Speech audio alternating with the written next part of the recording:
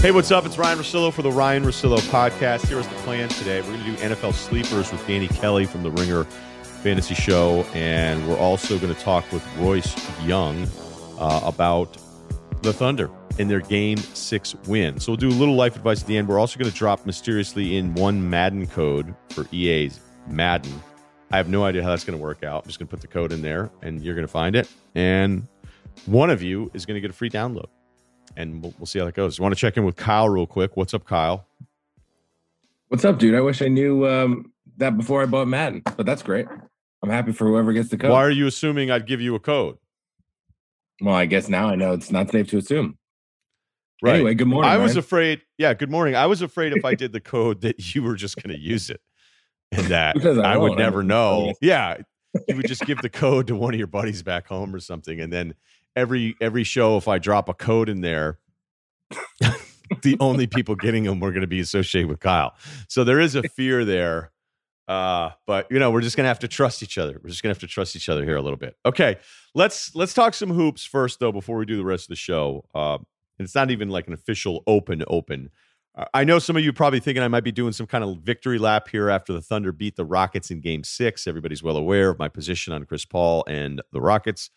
But I'm not, because the way that these things work historically, this is the way history works, is that if Houston, who is fully capable of running OKC out of the building in Game 7, if that happens, then Game 6 doesn't count. It does, but it doesn't. It doesn't get to count in arguments. It doesn't matter, even though we saw some real stuff. We saw stuff that I've been yelling about for years about who Chris Paul is and who some other guys may not be. But none of it matters. And that's the thing about these sports arguments that go on forever and people can make careers out of them, and why I just sometimes will shrug and go, whatever. Because especially if you want to be a hater on a TV show or a radio show or whatever, more often than not, most of these guys are going to lose games. And then you can just point to the loss. And even if a person played great, perfect basketball and makes the right play on the last second shot, and that team loses, then you get to just say that guy sucks and he's a bum and he can't get out of the playoffs. Now, Chris Paul's resume in the playoffs, I cannot, I can't defend it. It's not what I wish it were. There are certainly excuses in there with the injuries, whether it was his injuries or a teammate's injuries. But you know what? It's not good. So I'm not going to sit here and defend it the whole time. But I'm just always going to defend Chris Paul. And I'll admit, okay, so you go halftime, Rockets up 51-48. The Rockets were abysmal from three. They had taken only 6 free throws, although Thunder hadn't taken a ton. Although it was a very physical, chippy game very early on. Dort had 3 fouls, so he wasn't around early, so he thought it was Harden going to go off. But the big number there, the Rockets, bad shooting and -7 in the rebounds, they're up 3. And I'm kind of wondering where Chris Paul was. I had a moment where, and I'm not big, this guy isn't right, although we know the rule now in today's NBA is that anybody that doesn't look right means he's hurt. And they'll let us know, or their personal beat reporter will tell us how hurt they are after they are eliminated, or they put ice or bandages or cast all over themselves. You're like, what the hell's going on here? Anyway, I would say that with Paul, I thought there was a slight chance. And again, I don't do this very often, but I text a couple people. I go, hey, is something wrong with Chris Paul? Because I remember the way he left Game 5. He walked off kind of weird right as he got subbed out around the 10-minute mark when it was about to be garbage time. And he got bumped into, I don't know if it was Westbrook, but he got bumped into and he kind of walked back a little bit weird. And I thought he was floating way too much. And you could say, oh, no, he was letting the game kind of come to him. No, he was like a non-participant at some point. And I just remember writing down going, I'm surprised to see Chris Paul, like, why is he letting this happen? Why would Chris Paul let this happen to his team? And he had 2 drives in the second quarter where I went, okay, well, at least physically I know he looks like he's good. So let's see what happens. Now, I want to go all the way to the 450 mark of this game. It was 94-92. Harden's in the corner. He hits an impossible Harden 3, and it's 97-92. And this is kind of where all hell breaks loose in this game. There's a Schroeder charge on Tucker where Tucker already was getting ready to flop before he even got hit. He was projectiling himself backwards, and Schroeder hadn't even bumped into him yet. But that play is so fast. And considering his feet look good, I'm not surprised that he got the charge there on Schroeder. And then right after that, Chris Paul got a tech, and Harden hits the tech. So it's 98-92. Then Harden misses a 3. I'm going to pay attention to that. That's a Harden possession where he actually had the ball. Chris Paul starts to light it up here. He gets Covington. He was hunting out Covington in the switch. He hits a 3 in Covington's grill. It's a 14-1 run by Houston. That one ends, so it's now 98-95. Because remember, I think OKC was up 88-80, and then Houston went on this tear. Westbrook misses a layup that was pretty forced, but it wasn't a terrible, terrible look. And now I'm starting to think, okay, here we go. The Westbrook chop down a tree with your hands move, Like, I'm just going to, hey, is there a better tool to use? Don't care. Brute force with everything. It has had to be bizarre for Thunder fans, by the way. I didn't see a lot of Thunder fans going, I like Westbrook, though, because I just love how passionate he is. I didn't see that a ton from Thunder fans that had done that for years when Westbrook would have a bad close to a playoff game. Okay, Gallinari got blocked. He thought he was getting the foul. He should have gone in for the contact. He didn't. He got blocked. Then Chris Paul gets the ball. He gets Covington in a switch. This shot at 2:54 that ties it at 98 is just filthy. I mean, Covington's got all the size in the world on him, and Covington's afraid to go out too far, though, because a smaller guard like Paul and that handle, the closer you get out on them, it's easier actually to go around you because you can't cut off the angle as much. But Covington's still getting his hand up, and Paul is just getting these shots off. Those 2 threes where Paul's like, okay, everybody, Chris Paul time. It was just, that's the stuff I love about this guy. All right. Harden throws a pass. This possession is totally forgotten. He drives. They build a bit of a wall against him, and he throws an absolute garbage pass to the corner, which Paul read the entire time, and then he steals it. That led to a missed layup.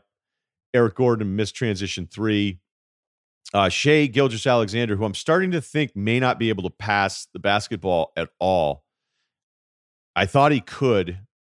At least in these higher pressure moments, it's not happening. He throws it out of bounds, but it was off Houston. It actually deflected and hit Eric Gordon's face, and I thought Gordon was going to ask for a foul call on the ball, but he didn't get it.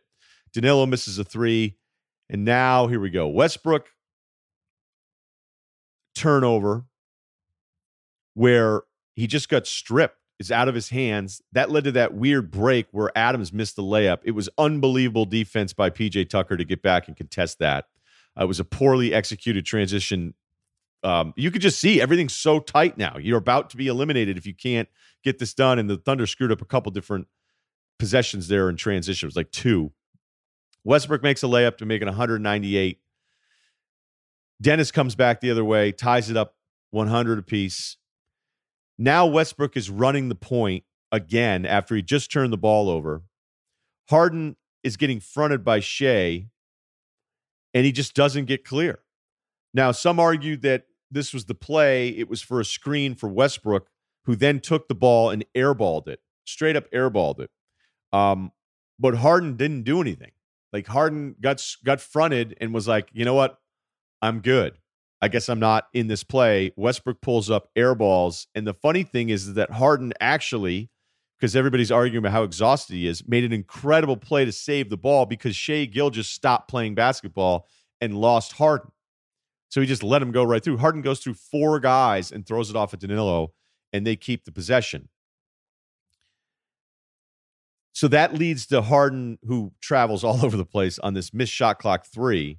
So that's the second shot that Harden's taken since 450 during this entire run of possessions that I've talked about. And then the one that everybody's pointing to, Westbrook brings it up and just straight up throws it out of bounds. And then Chris Paul's fouled, hits the free throws. And then there's a heave there. Harden took 2 shots in the last 450 when you take out the last second heave when it had nothing to do with the game. Westbrook was bringing the ball up. Harden looked a little heavier when he came back to the bubble, but we don't really worry about him as much because that offense, you don't have to move. Harden off the ball is, I know people have argued, well, look, only Rockets people have argued it, that it's actually this thing because he wants to keep everybody stretched, the whole thing. It's not, it wasn't great. And maybe it was just because he was tired, but you know what? You can't choose to be tired in that moment. But again, I'm not going to do this big Harden's bad in some of these games that I've already done. Westbrook, like, that was the least surprising Westbrook stuff. Yeah, he's rusty. He was coming back. Physically, he looks fine. He's throwing the ball to everybody. I mean, not everybody. He was throwing it all over the place. So yeah, he's a little bit rusty. But there's no I told you so until the Thunder win Game 7. And I don't even know if that's going to happen. So, last little thing, just on Kawhi Leonard. Whatever we say about Kawhi as a player, his status, and my obsession, because we all do it, and it's a fun thing to be obsessed about it, but like, who's the best? Who's the best? And I'm not doing this just because Milwaukee lost to Miami in game 1. And Jimmy Butler, my God, some of these performances we're seeing from some of these players. But we really, even though Simmons and I were doing that whole thing where it was, we don't really do this enough, or this doesn't get mentioned enough, we were just basically pointing out that everyone's agreed on all of this stuff. But whatever we say about Kawhi isn't enough. Like, these are his numbers right now. 33, 10, and 5. His actually three-point shooting is the only time in the playoffs so far that it hasn't been amazing. I mean, look at what he shot from 3 for his career in the playoffs. 45%, 39%. These are for like full playoff years. 42%, 42%, 44%, 46%. The last year he was in San Antonio. It was only 12 games. But and then with Toronto, higher volume, going over 24 games, 38%. That's the only bad number is that one right now. His free throw percentage, he's at 85%, whereas Giannis is missing everything in that game against Miami, where, the Miami-Milwaukee thing, I could do a little bit of a tangent saying, Milwaukee, that offense, and I'm going to do some more work on this for Thursday's pod, but, it looks like it's a little bit more of a grind for these guys. If they were even with free throws, Milwaukee probably wins that game, but they missed a bunch of free throws. So I'm trying not to freak out too much about adjustments and all this different stuff, but you can freak out about Giannis because you can see, especially when he had a late miss on the front end of one, he was really short. You're like, it's in his head now. He's thinking about this. And trust me, that is the worst. It is the worst place to be as somebody shooting free throws in a game. So, Kawhi doesn't miss his free throws. I mean, the numbers are nuts. So again, his average is 33, 10, and 5 this year. Last year, 31, 9, and 4. The year before that with the Spurs, 28, 8, and 5. The year before that, 23, 6, and 3. The crazy thing is the year they won the title, I mean, the first year he was with San Antonio, he was only averaging like 13, but 9 boards. The next year it was 14 and 7 boards, no real assist. He was only taking about 10 shots per game. So that's when they were in the back-to-back finals against the Heat. So I think we all understand how special Kawhi is. But when you see how automatic he is in the playoffs, how unstoppable he is, and the fact that we're putting up 4 years of, if we go advanced numbers, PER 32, 28, 31.5, 29. Arguably like some of the best numbers you could see from a player for an entire season, and that's 4 straight from Kawhi. And I guess, look, PR, take whatever number you want to put out there. This guy's automatic all of the time, and the teams always win. And it makes me think of every time I say out loud, like, yeah, Giannis is the best player. I go, why do I keep saying that? So I'm not going to say it anymore. I'm just not. And I'm not doing it just because of game 1, because that would be stupid. I think you guys know me well enough that's not the reason. But you just sit there and watch Kawhi close out a basketball game and you go, wait, this is like way more automatic and trustworthy, and I know exactly what it is compared to like the spectacular thing that Giannis is. When it's great, it's unbelievable. But I'm still not 100% sure of what the hell it is at the end of a big-time playoff game. And with Kawhi, it's like, oh, you mean the guy with 2 rings? And those 4 years of numbers? So I'm just a daily reminder to myself, I'm going to stop saying Giannis is better than Kawhi. Because I just don't think, I think he's more physically impressive. I think it's, like I said, it's more spectacular. We're such visual people. Like Kawhi, if he were just, he threw down his sick dunk against the Mavs, and it's like, oh, wow, look at that. It's like, no, he can do all of those things too. But he just doesn't need to. Because that beat the hell out of you, pull-up game, double me, I'll read it, throw a pass. It's nuts. And he's a 10 times better shooter. So, I don't know. I just feel like I had this revelation now where none of us should say Giannis is better than he is. So there you go. Table it that way. Before we get to Royce Young and talk a little Rockets Thunder, as the original light beer, oh yes, Miller Lite has always been there to bring people together through Miller Time. But in a world where you can't always be with your people, Miller Time might be a moment on a Zoom call, a quick porch beer with your neighbors, or masking up for a socially distant hangout outside. Whether you're toasting to friends near or far, great taste is always close by. Right now, enjoying a Miller Lite with friends looks different for everyone, but staying connected is just as important. I find myself enjoying a little Miller Time by writing long letters now, handwritten cursive. I'll crack a Miller Lite open. I'll dip the fountain pen in, and I'll just start banging out long form. And I got to tell you, I missed cursive. From online happy hours to socially distanced picnics and every 500-piece puzzle in between, we're enjoying new ways of spending time with our friends. I got to tell you, when my Miller Lite package showed up, I was like, where's the boat? Right? Because whenever I see Miller Lite, I feel like I always see a boat. I'd love to get into the boat scene, but you know what they say about boats, Kyle? I got a couple good sayings about boats. Which one are you referring to? Well, go ahead. I'd love to hear yours now. I didn't know you had anything for me. Now I'm excited. The best boat is a friend's boat, right? Yep, I've heard that one. And then what's the other one? The two best days when you get a boat is the day you buy it, the day you sell it. Is there another one I don't know about? Because I just keep recycling those two.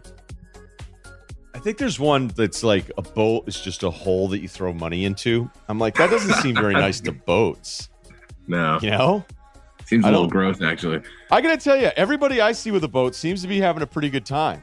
I can understand the mooring and the slips and then, certain places where you got to take it out of the water, depending on your climate. But I see a lot of people smiling. Yeah, I was talking with Titus, and he was just saying, if you have to ask about the price of stuff involved with a boat, maybe it's not for you. Like if you're wondering what the actual price is, maybe it's not for you. Yeah, I think the problem is, based on research, is if you just end up with the wrong boat, then it's a nightmare. And you're redoing your tranny, you're boring out the valves. That's not my expertise. If you and then barnacles, all right. Barnacles are a huge problem. Barnacles, I would think, are a little bit easier to deal with than your fuel line. Word. There you go. Miller Lite, great taste, only 96 calories and 3.2 carbs. However, you and your friends are enjoying Miller time this summer. You can have the original light beer delivered by going to MillerLite.com/RR and find the delivery options near you. Celebrate responsibly. Miller Brewing Company, Milwaukee, Wisconsin, 96 calories and 3.2 carbs per 12 ounces. Okay, I'm looking forward to this because this has to be a little surreal for him. For ESPN.com, NBA writer, been there a long time, has covered the Thunder primarily over the years, and it is Royce Young. You can follow him at Royce Young. How surreal was the end of that to see it from the vantage point of a team that you'd covered, a player you'd covered so long in Westbrook, and to have the Thunder win with Westbrook?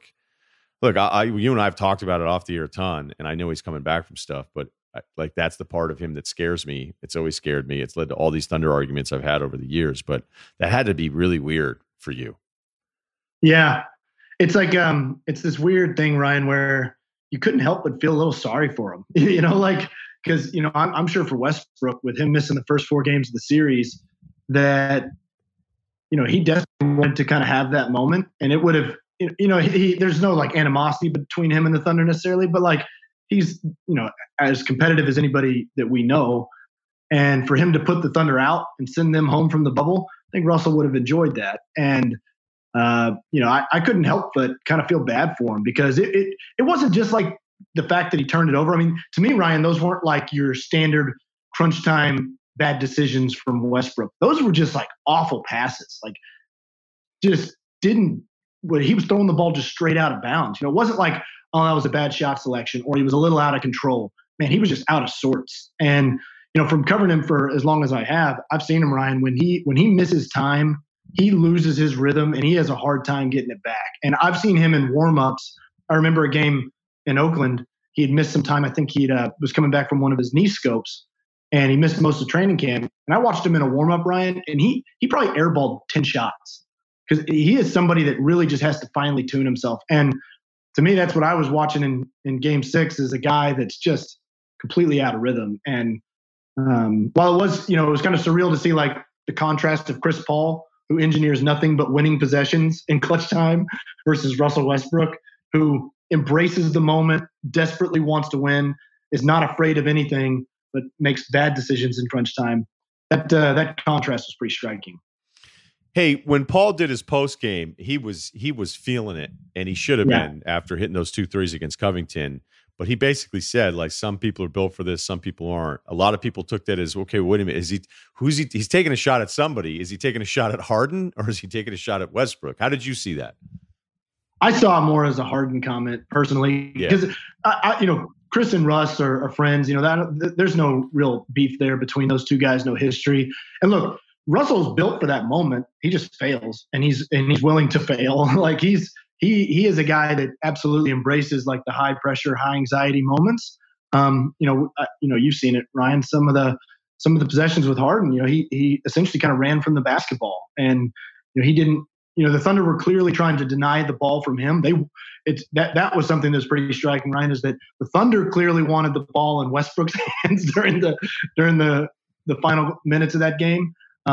But I saw it as Chris Paul was making a not so subtle comment about James Harden, and that, he's somebody that makes great decisions, is an excellent crunch time player when he's aggressive and has the ball.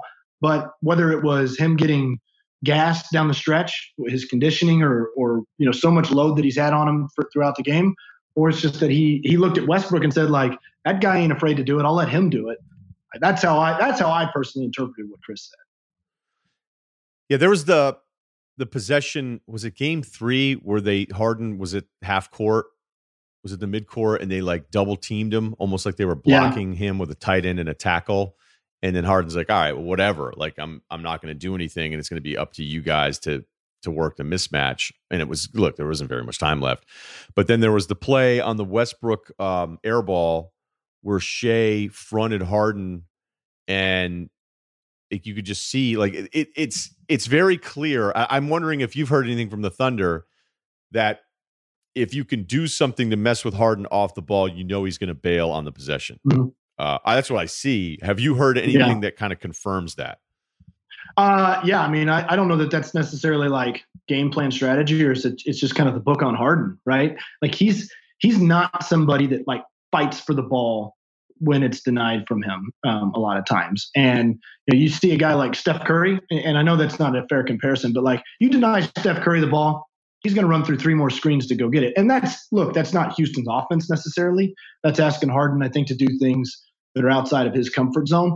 But like, I know, Ryan, everybody, all of us media people, fans, we all get caught up in like these narratives about stars and like, you got to want the ball in those moments. Yeah. But like, there is something to be said for the fact that like, I'm sure Harden wanted the ball, but he wasn't willing to fight to get it, and look, I think the Thunder know James Harden pretty well from either having him on the team or they just played against him a ton.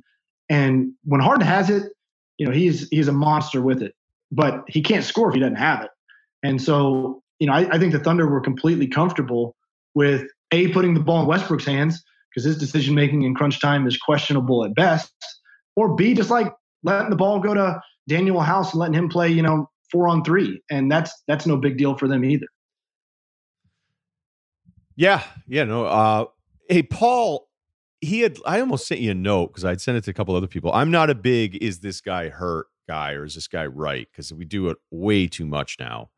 But I thought Paul kind of walked off a little weird at the end of game 5 when it was garbage time. Mm-hmm. I went over in the beginning of the podcast. And then to see him in the first half where you could see Dort didn't want to shoot as much, but then he actually started shooting. He actually hit a couple, so it wasn't as disastrous at game 5. I still, you could talk about running your offense and taking the shots that there, but Lou Dort taking 9 shots in the first quarter of a playoff game to me is just, you can't. You then do something different, okay? Like, don't tell me that that's the offense. And Ferguson had a couple that were just bad looks. I think there's even times with Shea who's having some problems passing. And then even Schroeder, who I know Paul loves, like I don't trust him. I don't trust anyone the way I trust Chris Paul. Of the 10 players that are out there, I was kind of surprised to see him be apprehensive and let some of the possessions happen around him. And then he turned back into the guy that I've always been arguing about the whole time. What can you make? Maybe you see it differently, so I don't know. But what do you make of kind of his approach to 2 hours? Yeah, he obviously, Ryan, he puts such a priority on making sure that it's not his show. And, even Billy Donovan said it after game 6, that there's a lot of times that he wishes he would shoot more. And there's players on every Chris Paul team not just the Thunder, but the Rockets, the Clippers.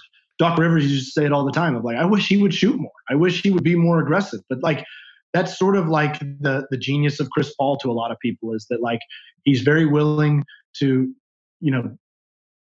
maybe be a little bit passive in appearance to favor what he views as like a more efficient possession.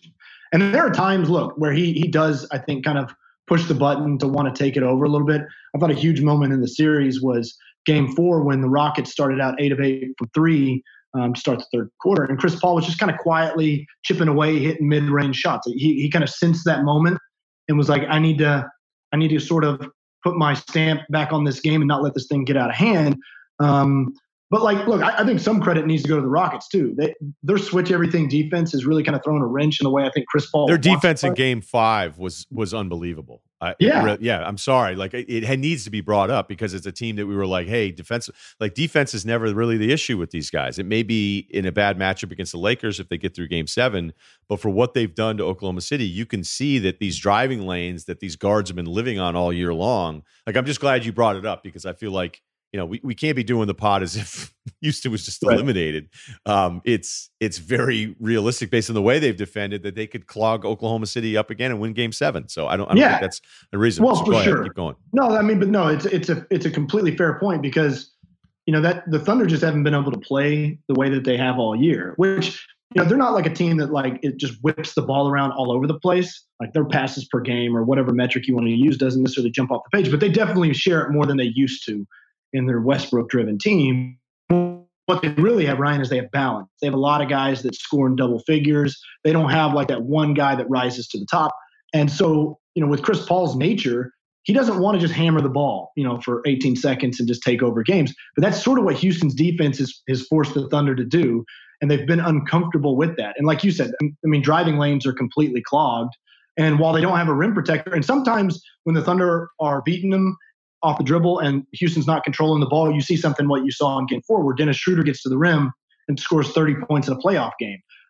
That's where they're like, man, Clint Capella would have been pretty nice back there. But in the games that Houston's played well, they've controlled the ball and that hasn't been an issue. And the Thunder have struggled with that. So, look, I think with Chris Paul, it's like, you're asking him to step outside of his comfort zone sometimes. Look, he's maybe the most intelligent player in the game. It's not like he doesn't know what he's doing. But I do think he kind of fights that battle of like, I don't want to just be out here, pulling it 26 times. I got to make sure I keep Schroeder involved. I got to keep SGA involved, Steven Adams involved. And then Chris Paul sort of tries to, that's why he led the league in clutch time scoring. He picks that spot to say, all right, this is the time where I'm going to kind of take this thing over. Let's go back to the Paul Harden thing. Do you have any insight, any good stories for us? Because I have something that I'll share with you on the breakup. I think we all know that the breakup was because Harden wanted Russ, so then ownership wanted Russ. I don't believe management wanted Russ, and then that led to Paul bouncing. From what I had heard is that Paul was like, people that think I'm toast, like it's just not true. Mm-hmm. And I know that like Paul, I think one of Paul's biggest frustrations with Harden was how can you be off the ball and then be completely disengaged every possession when it's not you, there's no action, there's no threat. Yeah. And Harden's argument is, well, I keep the defense stretched because of my range. And it's just two different philosophies. It's just not the way Paul plays it. And I think that's what was really frustrating for Paul on the way out. And the fact that basically Harden kind of like chose Westbrook over him. Oh yeah, for sure. I mean, it was that I think that it is complete truth. Daryl Morey was not like, he did not do a 180 necessarily. He believed that he was going to keep. I would bet any amount of money in my life that one day when Daryl Morey writes the book, he'll say that Westbrook was not his kind of guy. But, right. People can do whatever they want. Right. Go ahead. Yeah. I mean, you've heard the same things I think I've heard, Ryan, that was an ownership-driven decision because it was a James Harden-driven decision. And so, Daryl Morey's got to do what he's got to do there. And look, I think to their credit, they made it work for the most part. And they did. It's unbelievable. Like when you think of the beginning of the year, Westbrook looked like, oh my God, this is never going to work. To what they did to fix him, it was unbelievable. So they deserve credit for it. It took drastic measures, right? I mean, you had to trade one of your best players to unlock the potential of Russell Westbrook. And I think that kind of demonstrates the challenge of building a team around a player like Westbrook, a ball-dominant player that can't shoot. But within the context of like Houston's season, whatever happens in a Game 7, like it can't be lost on people that before the shutdown, like Westbrook was playing maybe the best, like at least in terms of efficiency, basketball of his career. Like he was on another level in terms of like his discipline. I've never seen the guy resist 3-pointers the way that he did basically from Christmas Day on, when the Warriors were like, please shoot as many threes as you would like. And Westbrook then adjusted himself. The Rockets made the trade, and he essentially just abandoned the three and became the player that everybody's been like, yes, that guy that like is disciplined, efficient, and he's a monster at the rim. And he might have been the MVP if he had had like a full season of post-Capella. I mean, I'm glad you brought it up because I can sound very anti-Russ, but what he was doing in those 2 months, I mean, he was carrying, because Harden had like a weird dip for one of those months too. And when I might pull it up.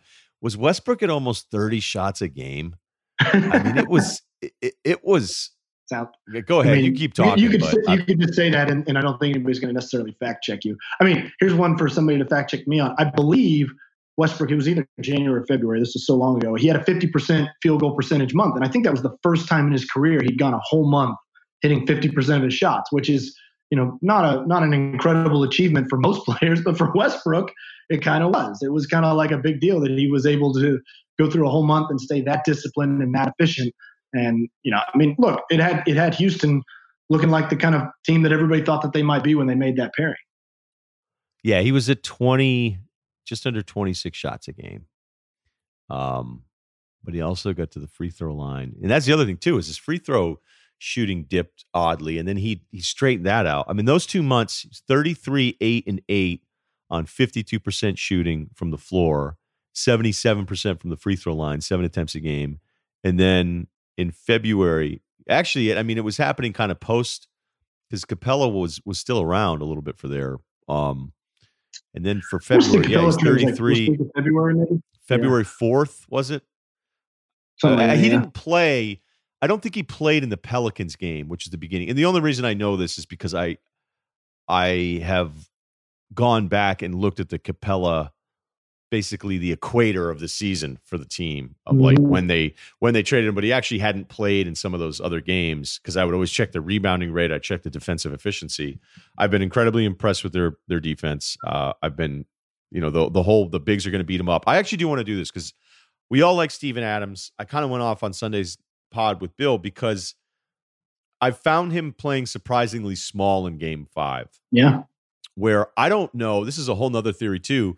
Did Westbrook get him to the point where every time he had the ball, he thought he had to immediately kick it out to somebody else? Because Stockholm syndrome, he sees Russ on the floor and he's like, am I supposed to rebound? Right. And PJ Russ is like, is it cool if I grab this? PJ absolutely battles, so I'm not acting like it's easy, but I thought Adams' aggressiveness in Game 6 was almost him realizing Game 5 is not who he's supposed to be. Yeah. Well, I that's something that coming into this series, Ryan, that like everybody looked at Steven Adams. He's maybe the strongest guy in the entire league. He's an absolute brute. And people kind of saw that as with his offensive rebounding ability. Look, they're not just going to hammer him in the post 15 times. That's not what they do. It's not Steven Adams' strength. But they thought that he could be kind of a physically dominant player in a lot of different ways. And I mean, other than, like you mentioned, Ryan, Game 6, I don't know that we've really felt Steven Adams like dominance, like his physical dominance in a lot of ways in this. Look, There's some unseen things, like where he's kind of a deterrent for James Harden going to the rim, 40 times a game. But like Adams is not a shot blocker. That's not his game. He's a position oriented big man. He just tries to make sure that he makes right decisions on defense. But he's not, he really wasn't like making his presence felt in a lot of different ways. And look, that was a huge frustration, I think, for a lot of Thunder fans that were watching it, wondering like, what is going on? Why is Steven Adams not imposing his will in this game? But you saw some more of that in Game 6. I don't know if it was that little issue he had with Dennis Schroeder there. I don't know if it was James Harden elbowing him in the tummy, which seemed to hurt pretty bad. But whatever it was, seemed to kind of get Steven Adams going, and he was certainly more impactful in Game 6. Okay, your thoughts for Game 7? Man, I don't know. It's such a bizarre series where, like, obviously the formula has been the Rockets win by double figures and just keep the Thunder arm's length away. And then the games that are close, Oklahoma City clearly is kind of showing their prowess and execution down the stretch and winning plays. Well, isn't that, it's just like such a flip-flop to be like Oklahoma City is like this well-organized crunch time execution team, but that's what Chris Paul's turned them into. I mean, common sense says that Game 7 is going to be close, right, Ryan? I mean, that's what it's typically. You don't blow people out in a Game 7. It's tight, it's close, it's tense. So I think that favors Oklahoma City. I picked the Thunder in 7 before the playoffs started, and I think if this game is close and it's tight, unless Harden kind of snaps out of it and really tries to take over down the stretch, I think that there's enough history there to say that you got to think that Chris Paul is going to figure out a way to win a close Game 7. All right, good stuff, man. Enjoy Game 7 and the rest of the playoffs. We'll talk to you again.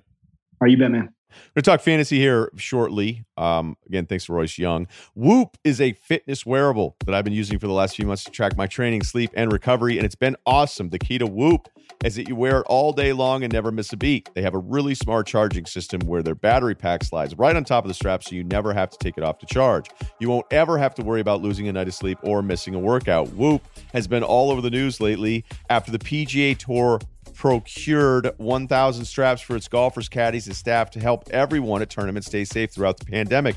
Whoop has been using respiratory rate to help members detect potential signs of illness before other symptoms develop.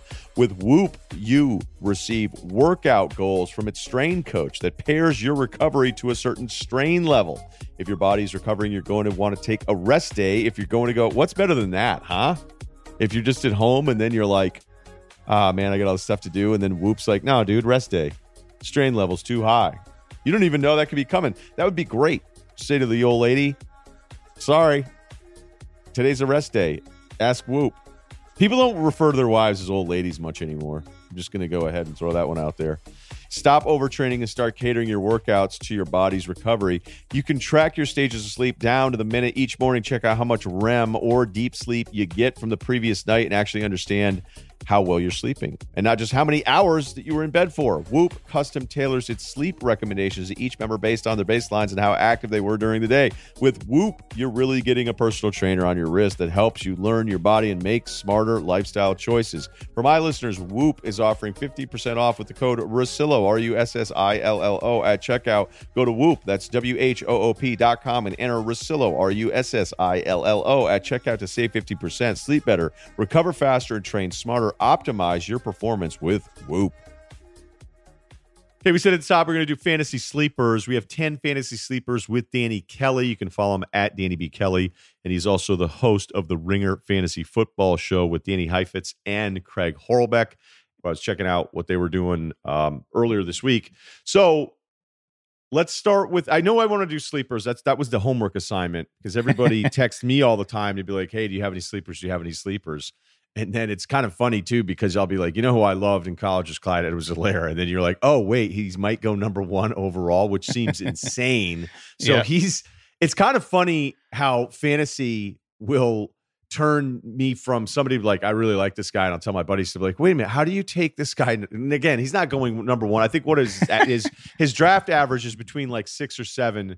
But I know Schrager had said he thought he should take him number 1. I know Peter King said that he's going to touch the ball. We have reporters now claiming that the team is telling NFL guys that Clyde Edwards-Helaire is going to be the greatest thing ever this season. So where are you with a dude who I like a lot, but think this is sort of insane? I'm coming around on the idea. I actually got him listed as my my running back 5 right now. I'm not quite willing to take him over Kamara, Elliott, Barkley, McCaffrey, but right now with Dalvin Cook potentially holding out, Derrick Henry, not necessarily a big part of the passing game. I just think, in that offense, you're going to be in the most explosive, best offense in the NFL with the best quarterback, and he's been a huge part of the passing game. He was at LSU, just a really good player. So I just think there's a lot to like. Andy Reid has always been a guy who's really featured a top running back in his running game, and it's always paid off in fantasy. So, there's just nothing to really not like about it. He's a first round pick. Offense is awesome. He's a good player. That's kind of what you're looking for. Yep. Not arguing against him. I guess when I've seen somebody like Christian McCaffrey do what he's done already, in the NFL. Yeah, that's and true. Again, I think I'm doing a bit of an argument here that doesn't exist too much in that, I don't think there's a ton of people actually saying he should go number one overall. Okay. Another one that I had for you that I thought was kind of interesting. Do you have at this point with the depth of receiver versus running back? I know that things have fluctuated a bit where running backs used to be, when I grew up, you had to have one of those guys, and then the position changed, and then you started drafting guys that weren't getting a ton of touches, and then it felt like everybody started drafting wide receivers earlier. And now with the depth at wide receiver, because everyone is passing, are we back to basically the entire first round is running backs again because it's so hard to find a guy, especially now, that gets at least 20 carries a game? Yeah, I that's where I am really, honestly. It's, there's just so few guys that get 3 down workloads in terms of running backs that you have to get those guys early. And it's very, very difficult, honestly, to win a league without one of those guys. Like Christian McCaffrey carried fantasy teams last year. I think Saquon Barkley could be that guy again this year. And it's just really difficult to find those guys outside of the first round. That's where they come from typically. And so, like you alluded to, with so many teams running 3 receiver sets, passing the ball more, there's just more guys, more receivers that you can get a little bit later on in the draft. And there's honestly it feels like there's more really good receivers in the NFL right now than there have been in years past. It's just the position is in a really good place right now. A lot of talented guys. And so, yeah, I'm of the mind that I take a running back early. Sometimes even go running back to start my draft, because then you're just set at that position. You don't have to worry about, finding a guy later in the draft that, most likely isn't really going to pan out for you. So, I go with receivers in the 3rd, 4th, 5th round, but early on, I'm definitely targeting running backs. So what's your top 10 then? Right now, and this is subject to change a little bit based on holdouts and stuff, but I got McCaffrey 1, Barkley 2, Elliott 3, Alvin Kamara 4, and then I got Michael Thomas, Devontae Adams, because those guys are just rock solid receivers. Clyde Edwards-Helaire at 7, Dalvin Cook 8, Derrick Henry 9, Julio Jones at 10, Tyreek Hill at 11, and Austin Eckler at 12, actually. Okay, Mahomes, you don't have any quarterbacks you just listed there. Yeah. I see some places, it depends on the draft ranking. Like I've seen Mahomes ahead of Lamar, but then I've also seen other analysts say, no, you got to go with Lamar because of the rushing attack. But yet we already have a team saying that we don't really want to run him as much as we do. How much is that factored into if you're sitting there, all the running backs are gone, Thomas, Devontae are gone, and you're thinking, all right, let me just go grab the best quarterback early here. What do you think about Lamar versus Mahomes? I've got Lamar slightly ahead of Mahomes, and like you mentioned, it's the rushing upside that he brings. It's just like a cheat code in fantasy football. You got, rushing touchdowns are worth in standard leagues are worth 2 more points than a passing touchdown, so that's a little bit of a cheat code. Rushing yards are worth more than passing yards, so Jackson's just a special case. He might not have to run as much as he did last year, and he could still lead quarterbacks in rushing by a country mile. So to me, he's really, really valuable as a quarterback. I'm not really in taking in 1 quarterback leagues. I wait on quarterback. I get quarterbacks late. I let other guys in the league choose a quarterback that early, because I think the opportunity cost is just too much to grab those guys that early on. I'm a big believer in late round quarterbacks, so I wait on quarterbacks generally speaking. Okay, we'll get to some of those sleepers like we said a little bit earlier. I've seen this one is confusing to me, and this is more on, I understand the upside part of it, but whenever I would draft, I would kind of sit with my friends, and it's kind of like the Edwards-Helaire thing where I'd be like, the new guys smell, you guys can't help yourselves. So I've seen a lot of people have Kyler Murray ranked ahead of Deshaun, even though overall Deshaun is generally drafted about a round before Kyler. I went through the numbers again. I mean, Deshaun is steady, and he has about the same amount of rushing. Look, the rushing numbers are about the same, except for the fact that Deshaun had 7 touchdowns to Kyler's 4. Mm-hmm. But maybe it's just building on Kyler. Kyler, Deshaun, go. I like Deshaun slightly more. I've actually got Deshaun QB4, Kyler Murray QB5, and I agree with you. I think Deshaun, he's done it longer in the league. I think a lot of people are scared off by kind of the wheeling and dealing that Bill O'Brien has done over the offseason. Getting rid of DeAndre Hopkins is a big one, but he's just such a baller. I think he's gonna be okay. And in fact, they might ask him to do a little bit more, which might be good for fantasy purposes for him. So, Kyler Murray definitely does have that upside, but I think he's still, finding his way in the NFL. He's certainly not as established as a passer as Deshaun is. So, yeah, I'm definitely, I would have Watson above Murray. But I think Murray is definitely an exciting one. And if he does end up rushing more this year, that could definitely put him over the top. But for now, I feel safer picking Deshaun Watson. The top two tight ends are Kelsey averaging just about the back end of the second round, some third round, and then Kittle a little bit behind that. But boy, this really feels like it falls off. Yeah. Mark Andrews had nice numbers last year, but they're not off the charts. I think people are understandably scared off of Gronk a little bit, but the depth from whatever the first tier is to the second tier, the second tier, I'm talking the tight ends that would go kind of like 3 to 7 or 8. It still feels like there's massive risk there. So how have you handled that position? Yeah.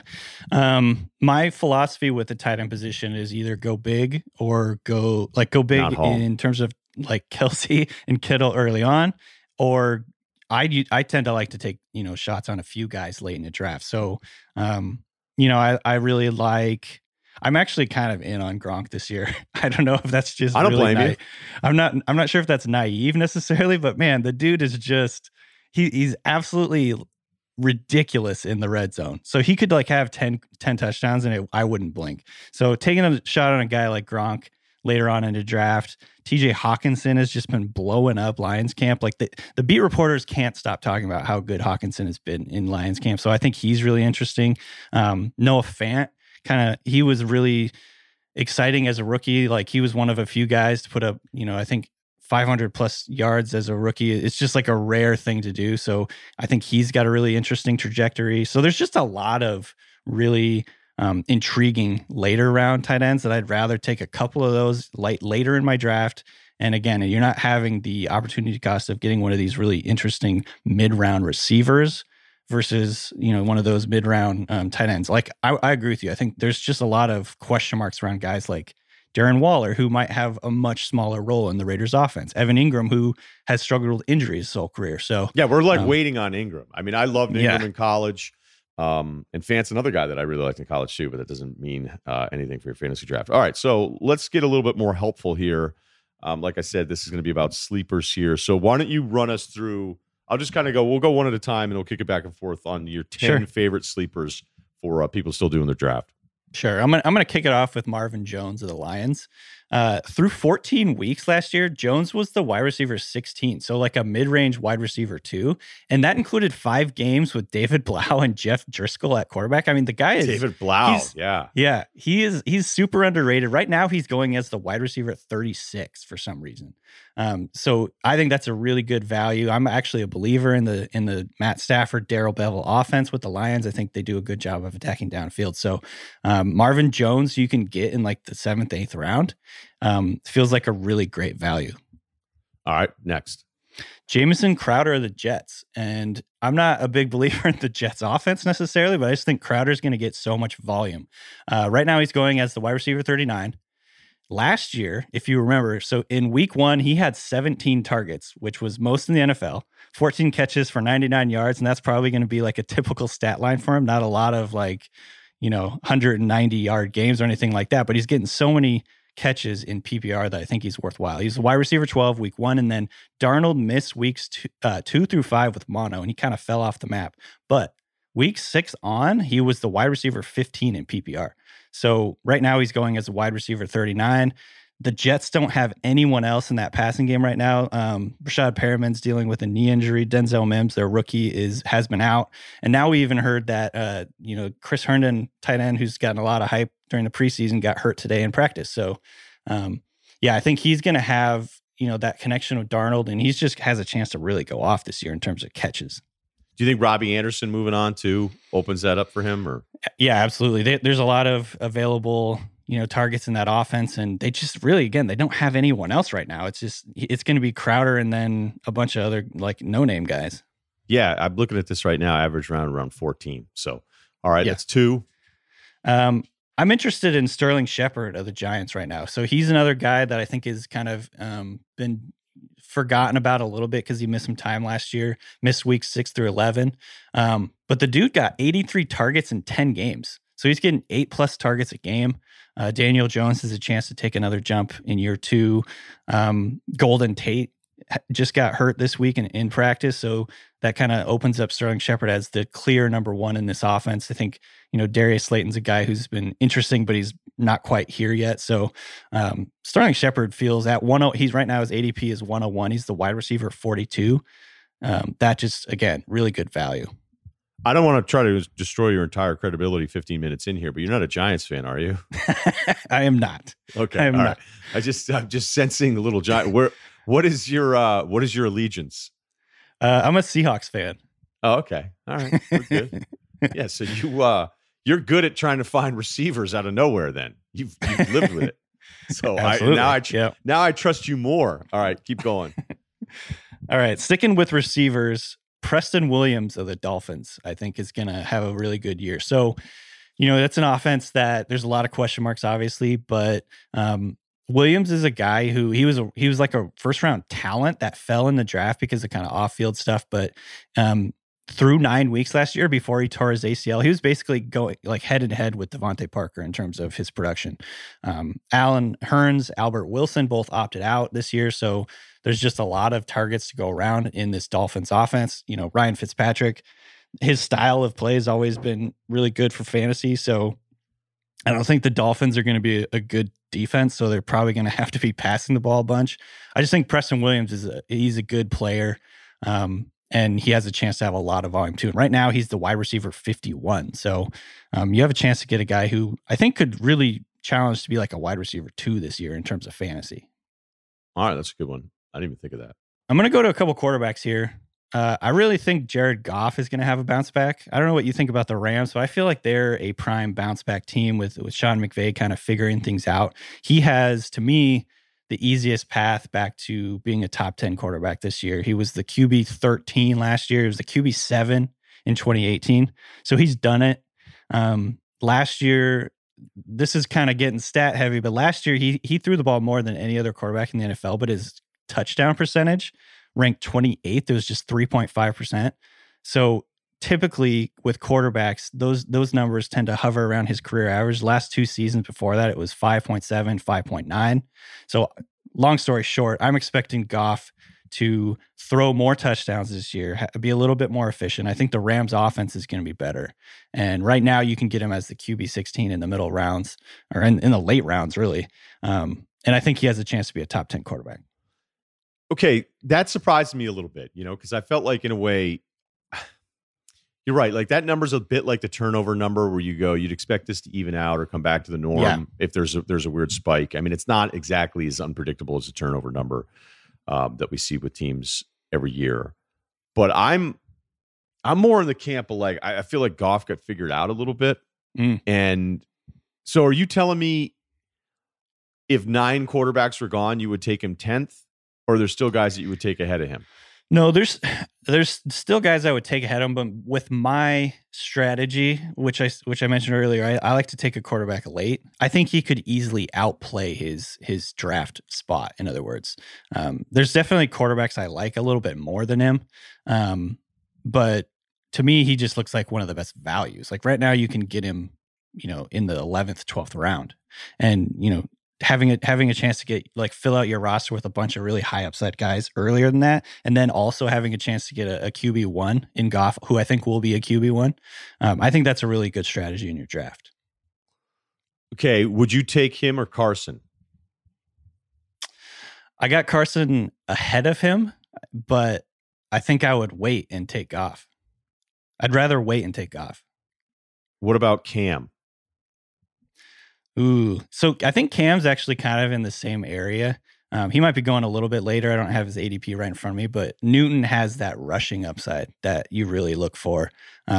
So I'm gonna say Goff, but I'm also a Cam fan this year. I think I like Cam. I think he's gonna have a chance to get like 5 or 6 rushing touchdowns and really help his value in fantasy.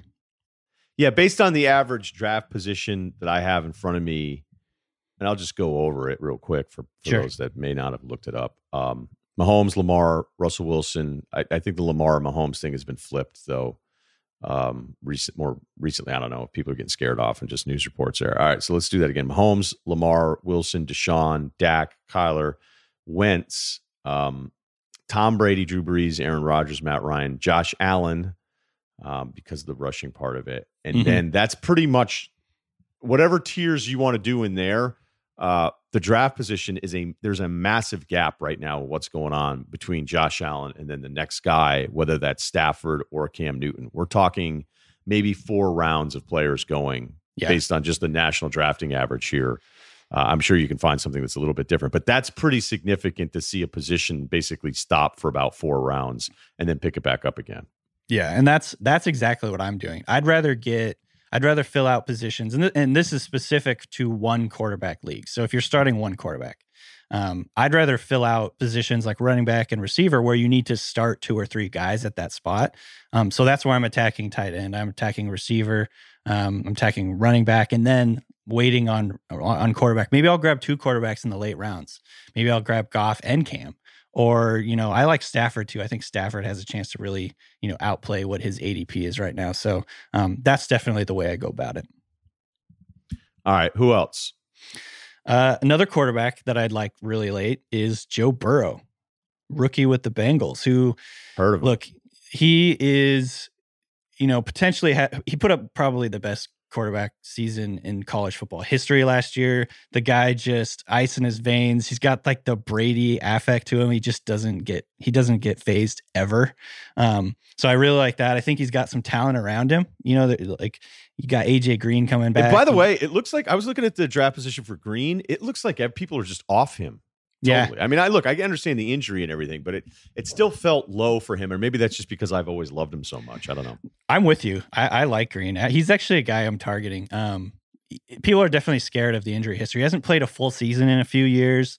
I think he's already got something going on, hamstring or something in camp. So people are definitely scared off by that. But man, I'm kind of excited about it because you get Joe Burrow in there who just has no fear. Last year, Kyler Murray finished as the QB7.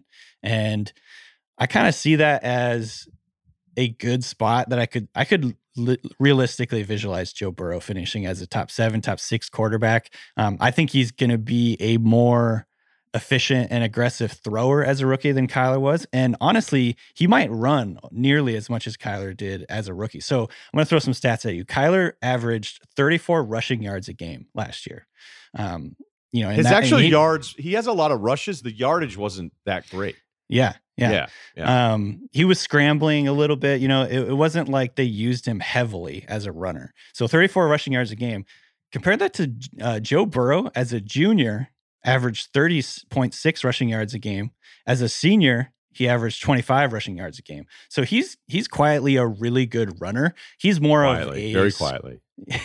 He's got sneaky running skills. He does. It's just something about him. We just can't figure out why is it that he appears to be more athletic.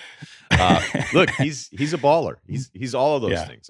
We all know what the Burrow deal is, and he still went 1 with the fact that there's basically every guy he threw to is a high-end NFL prospect, and but look, the offensive line for LSU wasn't rock solid all year long. They became a group that was better, but early on I thought that might be an issue with them, and he can run all over the place, and he's not afraid of anybody. So he's got all that stuff going for him. Absolutely. Okay, Danny, give me your rapid fire last few here. Yeah. So these are late round guys. Don't yell at me if they don't pan out, but I really like them as like sleepers, potentially guys that can really outplay where they're getting drafted. So I'm going to start with running back Naheem Hines from Indianapolis. Pair him. He's got 4.38 speed. You pair him with Phillip Rivers, who has been a dump off king in the NFL. I think there's a chance that he could be sort of the Eckler, not the Eckler light for the Colts offense this year. And so in PPR leagues, especially, I think he's really interesting. James Washington of the Steelers, who quietly had a really good second half of the season last year. He's been getting some good buzz in Steelers camp right now. Deontay Johnson's been hurt. So I think he could emerge as the number 2 option in that offense. Steven Sims for Washington, who emerged late last season as a really dynamic slot receiver for Washington. I think he's got some good chemistry with Haskins. I think he has potential to way outplay his ADP. Right now, he's the wide receiver 81, which makes no sense. He was the wide receiver 9 in PPR in the last month of the season. So, and then one more guy, Scotty Miller for the Buccaneers. Been getting a lot of love from Tom Brady. He's the fastest guy on the team, according to Chris Godwin. He ran a 4.36 at his pro day. So he's kind of an inside-outside, really speedy guy. People kind of envision him as the John Brown in this Bruce Arians offense. So he's really interesting, really, really late too. Scotty Miller, 5'11", 174 out of Bowling Green. Bowling Green, baby. He put up good numbers. He got 71 catches and 9 touchdowns, over 1,000 yards his senior year at Bowling Green. So he's a baller. Are you sure Brady just doesn't think it's Welker or something? I mean, that's the obvious joke. He's like exactly right. that he fits that mold. But the cool thing about him is he actually plays on the outside too, which is important because they're probably going to be playing a lot of 2 tight end sets. So he can get downfield as a deep threat in that offense. Obviously, okay, but defense. See, that's and we'll leave with this. And I'm sorry that I interrupted, but no, when I was looking at some of the stuff, like I still think Brady made all of his money on those like pivot routes inside. Oh, yeah. So if his Miller has the speed and he can go down the field, like you're still going to want somebody like once the Pats figured out the rules and you couldn't just tackle the guy off these short little routes, like that's just what they did. So I don't know. I know how everybody's excited about all these outside and deep ball threats and Arians thing. I don't know that that's what Brady wants to do. So we'll see. I mean, obviously he's got Godwin and Godwin's awesome from the slot, but Miller's actually been getting an incredible amount of buzz. I'm probably overplaying it a little bit, but like people are really excited about Bucs camp about this guy because he's separating over the middle. He can get deep, all that stuff. So he's an intriguing late round guy. Good stuff. That is Danny Kelly at Danny B. Kelly. And again, staff writer here in the Ringer Fantasy Football Show, which is really good. You should check it out. Subscribe. Thanks, man. Appreciate it. Okay, before we get to life advice, the NBA playoffs are here, and FanDuel Sportsbook has a slam dunk offer you won't want to miss. Right now, new users can get special plus 2,000 odds on any team to make the NBA Finals. Just pick any team. Again, you pick any of the teams that are remaining, you're getting plus 2,000 on them just to get to the NBA Finals. That's insane. Then you can bet $10 for every chance to win 200 if they make it. So that's exactly what I just said. And that was freelancing. And then they had the part of the read where it actually told you the payout. So this offer is even available on favorites like the Bucks and Lakers. So there you go. You're going to get plus 2,000 on these teams. It actually makes a lot of sense to just go ahead and do this. I think at this point, not just because the Bucks are down 0-1, I would throw a tenner on Lake Show, Mr. 405 over here. Okay, and if you pick correctly, FanDuel is going to get you that payout in as little as 24 hours. I cannot express that enough, how important that is. There's places over the years, it was just, you couldn't get your payouts. It's massive hassle. They know what they're doing. They're messing with you. FanDuel doesn't do that, okay? It's easy to use. Deposit options. It's a brand you trust.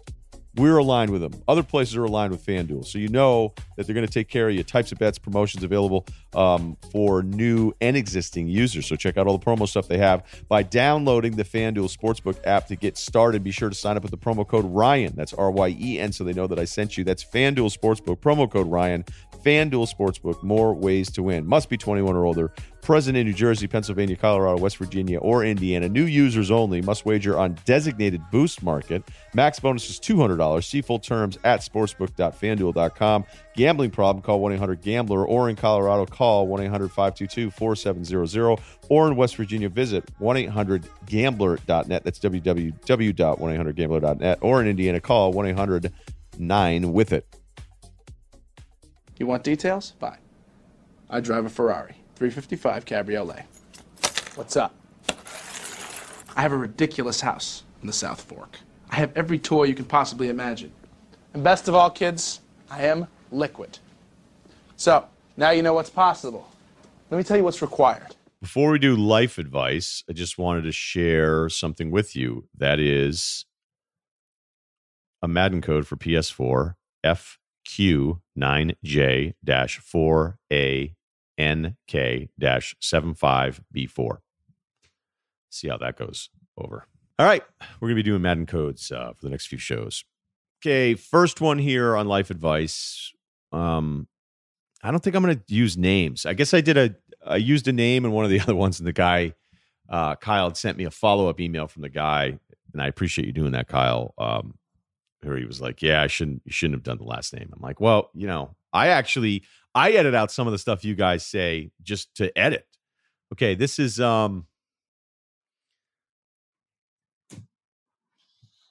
let's just call him, I don't know. Steve used to always be my go-to name. Steve. From Flight of the Conchords. Okay, here's a dude. Hey, Ryan, 21-year-old college student from Oklahoma. Here's my situation. By the way, this may come off as a little douchey. All right. Okay, a buddy of mine, let's call him Matt, had a high school girlfriend that he dated through the first 2 years of college. He's a really cool guy, but he can be on the sensitive side of things and always seemed more into the relationship than she was. They ended up breaking up. Kyle, are you already chuckling over there? Or was that just a sound effect? All right. I feel like all right, we get a fake Kyle soundtrack here, laugh track. All right, so they ended up breaking up. He started dating a new girl that he met at a party 1 month later. Sick party, dude. Basically, another one of my college buddies' girlfriends. Okay, hold on. Whenever I feel like I got to write this whole out. Basically, another one of my college buddies' girlfriends. All right, so his boy's girl is best friends with the ex, and she decides to tell me that Matt's ex has been into me for a while and wants me to make a go of it. I've heard the bros before, dude. Language, saying, and under normal circumstances, the answer would be obvious to stay away. The problem is that Matt's ex is a smoke show. All right, so we already know what our boy is going to do on this one. Okay, so Matt is a year older. He's been nothing but good to me and has a lot of connections. He's a prototypical guy you want to know, especially with having to step foot in the real world in 2 years. He and his ex broke up over a year ago. I feel like he's moved on, but I'm not sure about going after her based primarily off of my future career. All right, you're overthinking this. My other friends think I'm crazy for not going for it, but I typically err on the side of caution. Unfortunately, the girl is sort of my dream girl. All right, we already know what he's doing. This email is already too late. I do not know how to execute the situation properly. Advice would be greatly appreciated. Okay, let's start first with like mystery Matt here running your career. Chances are Matt's going to actually, with all of his connections and being a year older, I would bet that your life is not going to be determined by Matt unless you're unless you're the two only like neurophysicists at Oklahoma, and he has a startup and he's offered you a salary. So yes, he's older, and yes, he has connections now. At least you think he does. Maybe he comes from this great family, whatever. But more often than not, whenever you think you have some connect, and it's going to lead to like things in your life later on. And that's just part of life. The number of times you think something is going to happen that doesn't happen is like it's a very, very big number. And that's why whenever you say to your parents, like, "Hey, Dave's got this awesome opportunity," and like I did it with my dad. I'd call him and be like, "Hey, I think we're going to buy this thing," and be like, "Ah, yeah, cool. Let me know. Yep. Were you guys drinking when you guys planned this out?" And like, yeah, a little bit. So I'm just telling you. Don't start worrying about Matt's influence on your career. All right. But you left out that part of the information. Okay. So let's get back to I think it's cool that you care this much. I think it's cool. Most guys wouldn't even care. I think it's the fact that you have a conscience about this is something that's really good. What you'd like to do is continue to have that attribute and not decide, I'm just going to become a mercenary and I don't want to have feelings anymore, because that can happen to people too. I would ask him if you're that worried about it, because you don't know, like because guys are different. He may be one of those guys that's like, yeah, dude, I moved on, like fair game, doesn't matter. Or he could be like one of those guys that goes, any girl that I've ever dated, I still kind of consider mine, and I don't want any of my friends to ever date any of them. Okay, because let's be honest, there's a lot of those guys too. What you don't want to do, and we had a guy in our group of friends who basically went after everybody's girlfriend. And, years later, it still kind of sucks for that guy, because those of us that were burned by him are always like, they can be 90% cool, but I think there's like a 10% part of where a lot of us are like, yeah, whatever. If that guy doesn't make it, no one cares. Or, hey, who's out tonight? Or who's in town? Who's around? Oh, he is? Whatever. Like, I guess I meet up, but I don't never going to check in with you anymore. And that means that you probably weren't super close in the first place. But what I'm saying is you don't want to be the guy among your group of friends that just starts going after everybody's girl's ex or in that gray area, because it can really burn you later on. Like that thing I think is absolutely true. So I would, if you're that worried about it, I would just go ahead and ask him and be like, look, I like her. She's kind of my dream girl. I don't know where you're at with it. I don't know if it's going to bother you, whatever. But if you're not doing it because you have a conscience, that's great. If you're not doing it because you think this guy's actually going to have some massive impact on the rest of your career, then, come on. And look, man, you're 21. So I don't think this is going to be it's not going to be the end of the world. Okay, we got a long one here though, but I thought this one was kind of important because it's something we haven't really touched on, and this one's a little heavier. All right, so let's go for it. Okay, we'll call this guy the C Man because I don't really want to use the name here either. Okay, he asked a few different things here, but let's run through this. Okay, he graduated from UCSC, bachelor's in philosophy in 18, so we're talking 23, 24 here. Went to law school for a year, flunked out at the end of the first year. Essentially, I smoked weed all day, every day during that year. When I wasn't smoking, I was hooping. Oh, all right, nice. Great use of time. I was in a bad place emotionally. The summer before I started law school, my mother went to jail for an erroneous charge of domestic violence against my dad. Okay, this might be a bit heavier for me, but I'm going to try. At the time, I was also living with a girlfriend who I now realize I let bulldoze me. After I got dropped from law school, that girlfriend said she didn't want to live together anymore. We broke up a few months later, and she turned into a total, I was doing the best that I could at the time. I hate when people say that to you.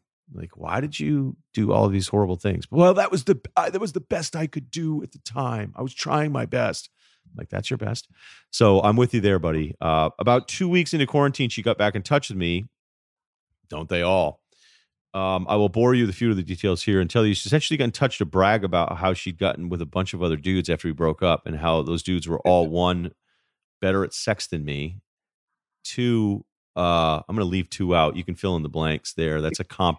That's a comp that some guys are bummed out about. Jesus, this girl sucks. After I confront her about the fact that was kind of messed up, especially given the fact that we dated for 3 years and lived together for like 2.5 years. We were friends for 8 years before dating. She said she just wanted to make me feel bad for me to realize what I had lost. The notion didn't make sense to me at the time. Still doesn't make sense to me today. You want to know why? Because it's fucking psycho. All right. So you're going to be bummed out. You cared about this person. And now but the fact that somebody is doing this to you and wants to make you feel bad is only telling you, she's confirming to you that you dodged a massive, massive bullet. So you should feel good about that, even if it's really hard to feel good about it right now. As if I don't already sound whacked enough, I'm now living at my mother's. While I'm grateful to have a place to live, I get bad vibes from both my mom and my sister. My mom often dumps her negative emotions onto me, be it about her divorce with my father, who's a jerk, or the stress my mom has in dealing with my sister, regrets she has about the past.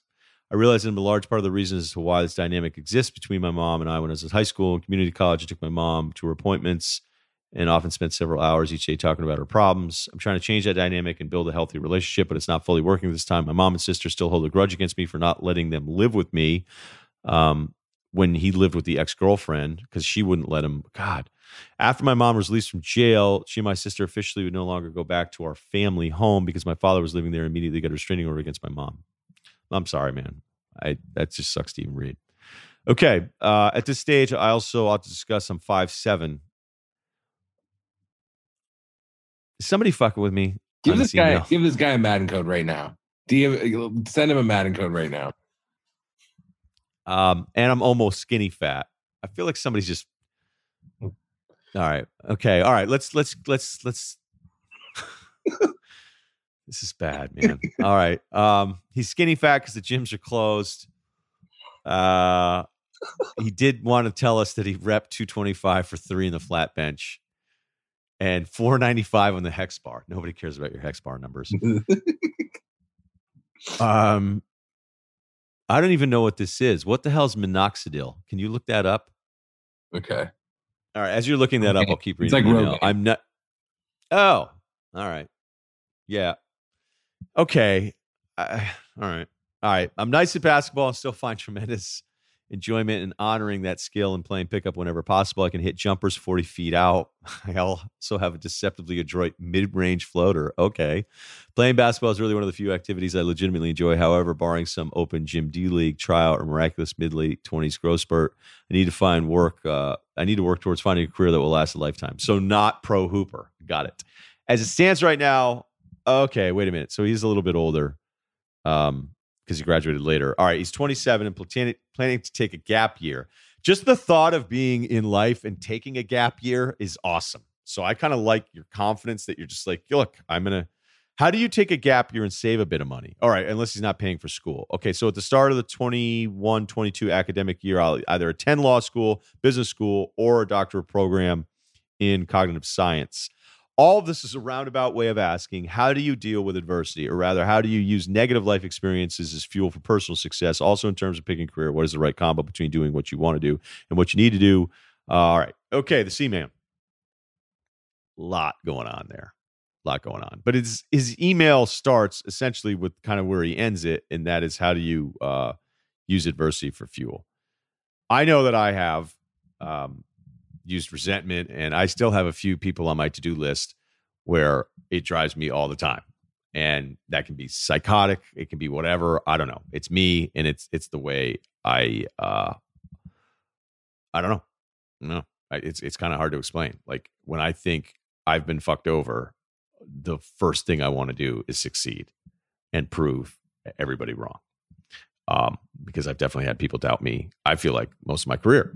So that's like a surface level thing. That's like a quick answer. But I think there's just some other stuff going on here. And I can't imagine how hard it would be to go through all the stuff that you mentioned. But, look, everybody deals with their adversity differently. So my adversity was more of like, hey, you can't do this in my profession. This adversity is, it's at home. It's staring you in the face.